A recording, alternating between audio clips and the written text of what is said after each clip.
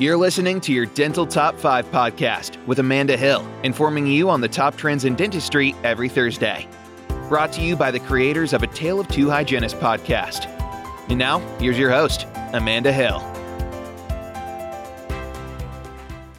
Hello, and welcome to this week's episode of your Dental Top 5, where we take trending topics in dentistry and break them down into 5 usable highlights that you can take back to your op, your life, or just look smarter at your next dinner party. I'm your host, Amanda Hill. So today's topic is one that we all need. I gotta tell you, we need it. We need it even if you're not in the op. I gotta tell you, we all need this topic. So stay tuned. So we are going to talk about the top 5 ways we can practice safer dentistry, but probably not even safer dentistry, just safer life in general. So for that, I brought on an expert, as I always do, Stephanie Botts, RDH, BSDH, and a CEAS, all kinds of letters in that alphabet. So Stephanie, welcome. Thanks for coming on today. Thank you so much for having me, Amanda. I'm so excited to be here and talk about how we can be safer when practicing dentistry.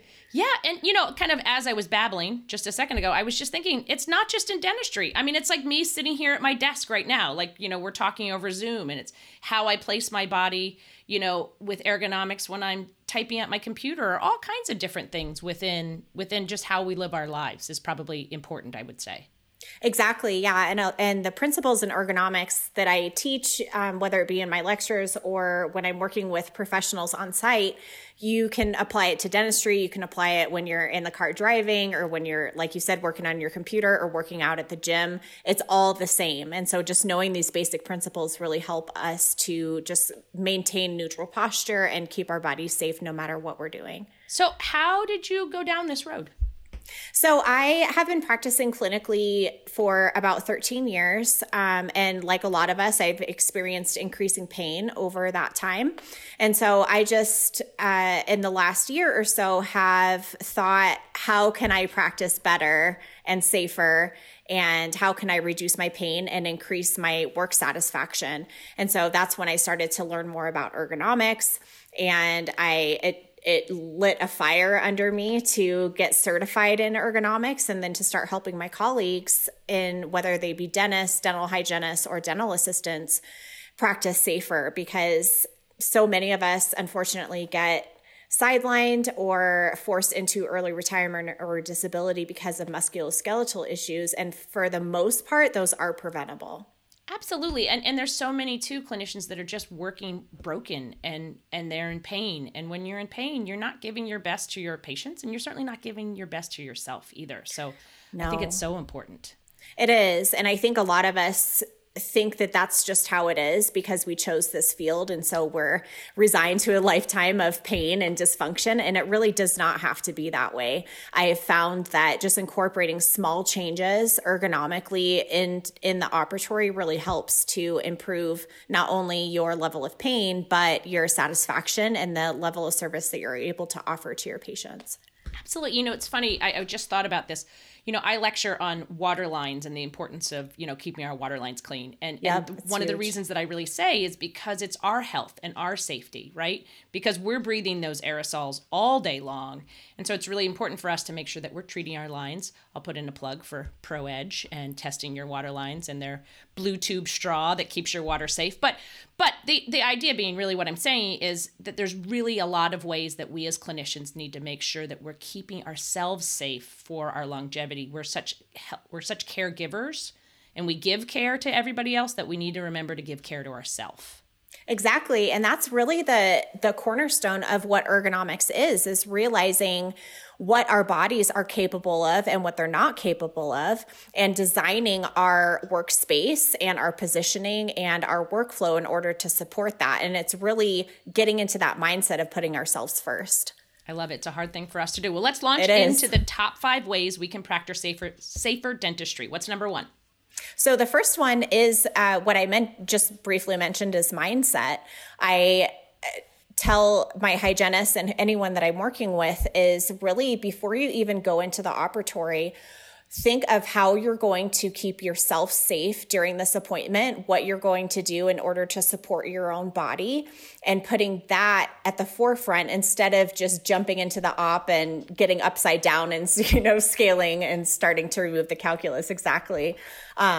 So also knowing that going into the operatory, knowing that we are in a very high risk profession when it comes to musculoskeletal injury and disorders, and keeping that in mind as we're practicing. It's just it's kind of switching the focus from the patient and giving everything that we have to the patient and really honoring ourselves and respecting our bodies first. I think we might be at a precipice in hygiene, that we're finally realizing that we matter. And so ergonomics is one of those ways that we matter. And so I'm so excited for that. So okay, well, that's number 2. So the second one is patient positioning. And I find that when I'm working with people, when I'm doing my ergonomic coaching, is they have a hard time with this. So it's really making sure that we are adjusting the patient in order to support us when we establish our neutral posture. So the goal is to get into the operatory after you've decided that you're going to take care of yourself first, right? And establish your neutral posture and adjust the patient in order to support that. So adjusting the patient differently depending on if you're doing the upper arch or the lower arch. Using verbal cues, this is huge. Involve the patient in your care, I guess, if that makes sense. They really don't mind, you pushing their head to the right or the left or tipping them up or down. I find that practitioners don't want to bother their patient and they don't want to ask anything of them while they're in the chair, but it's really crucial for us to position the upper and lower arch or even the head in order to support us ergonomically and to help us with our instrumentation. Absolutely. And then we're able to provide a better care for our patient. Exactly. When you can see. I mean, I'm just saying. Right. It's better that way. Yeah. And so it's just interesting now that I've been working with practitioners for a little bit, it goes to the point that we are caretakers and we really do care about our patients and we don't want to ask anything of them at all. But if we're going into the operatory with a mindset that we do matter, our bodies matter, that we do need to position the patient appropriately. I think I want to make a button for everybody that says you matter, and we can all walk around I know. with that. I think we all need that. Don't forget you matter. All right, well, exactly. What's number 3?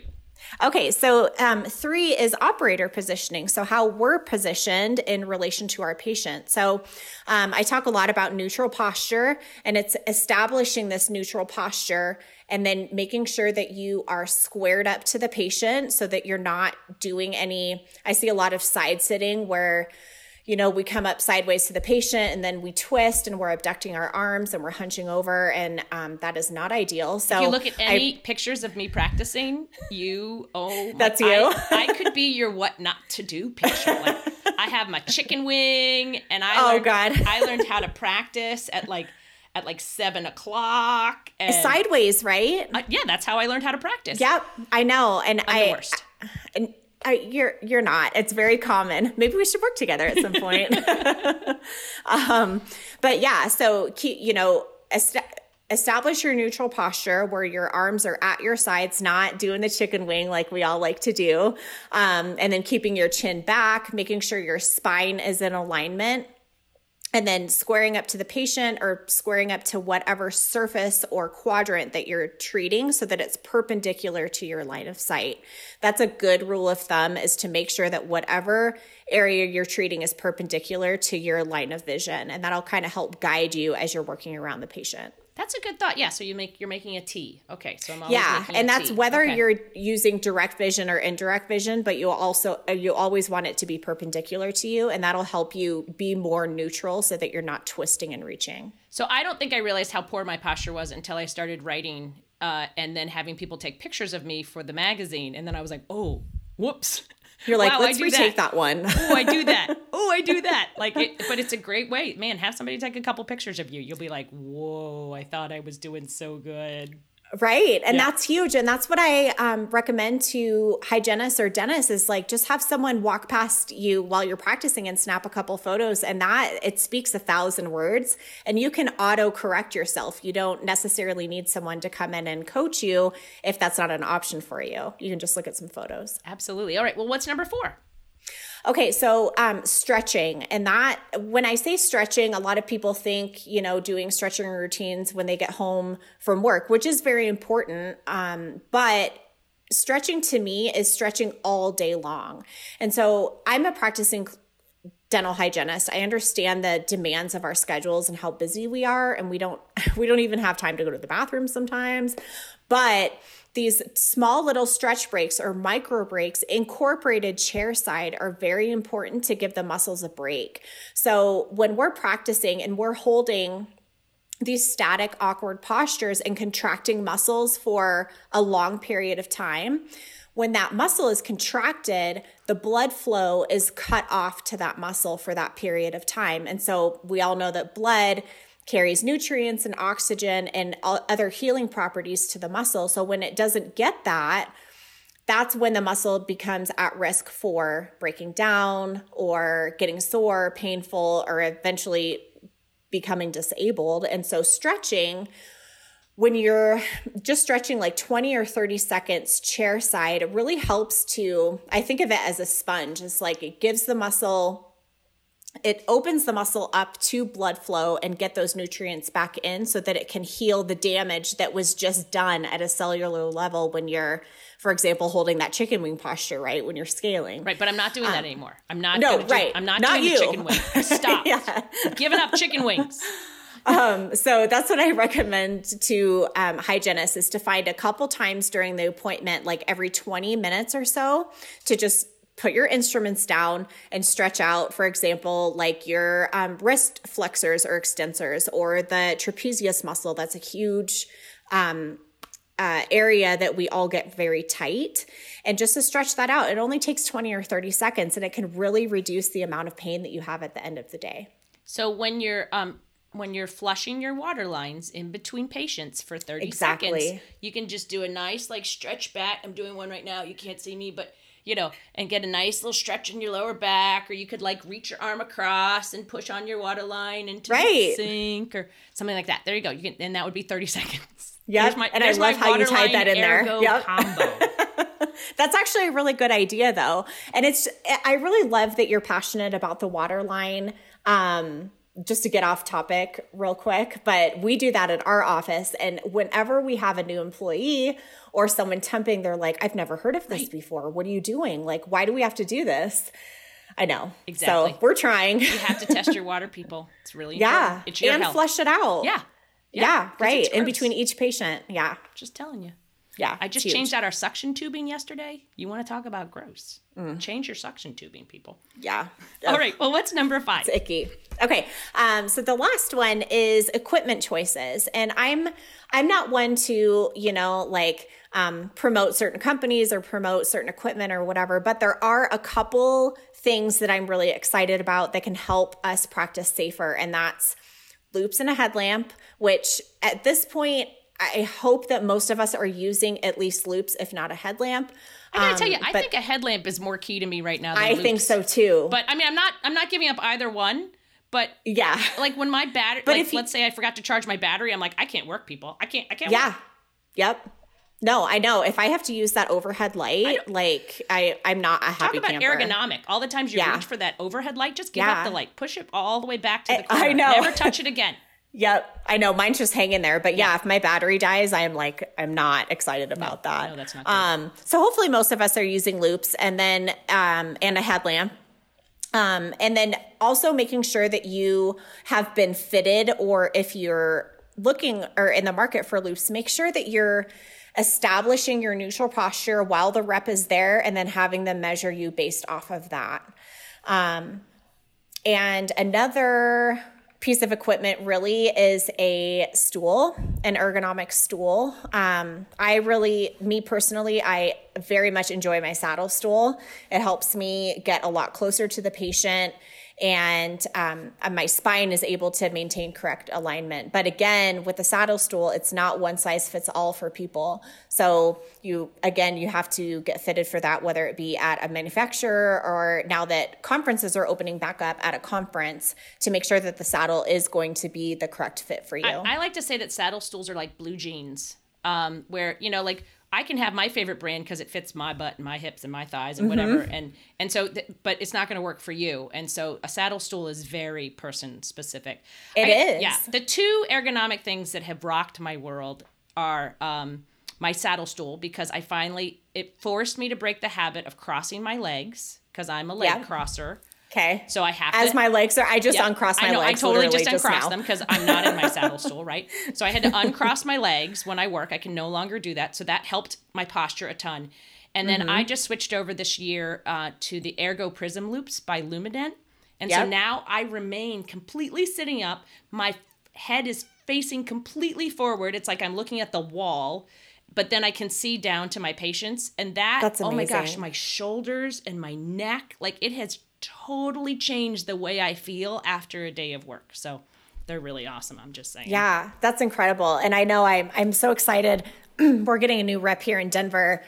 So once they get up to speed, I'm going to just jump on them and meet with them and hopefully try out the Ergo Prism Loops. Because next to working with a dental microscope, I feel like that's the next best thing, right? And microscopes really aren't an option for us right now. And I've used a microscope, but you can only see one tooth at a time. So at least with the Ergo Prism Loops, I can see the entire quad. I'm good. So yeah, that's great. Yes.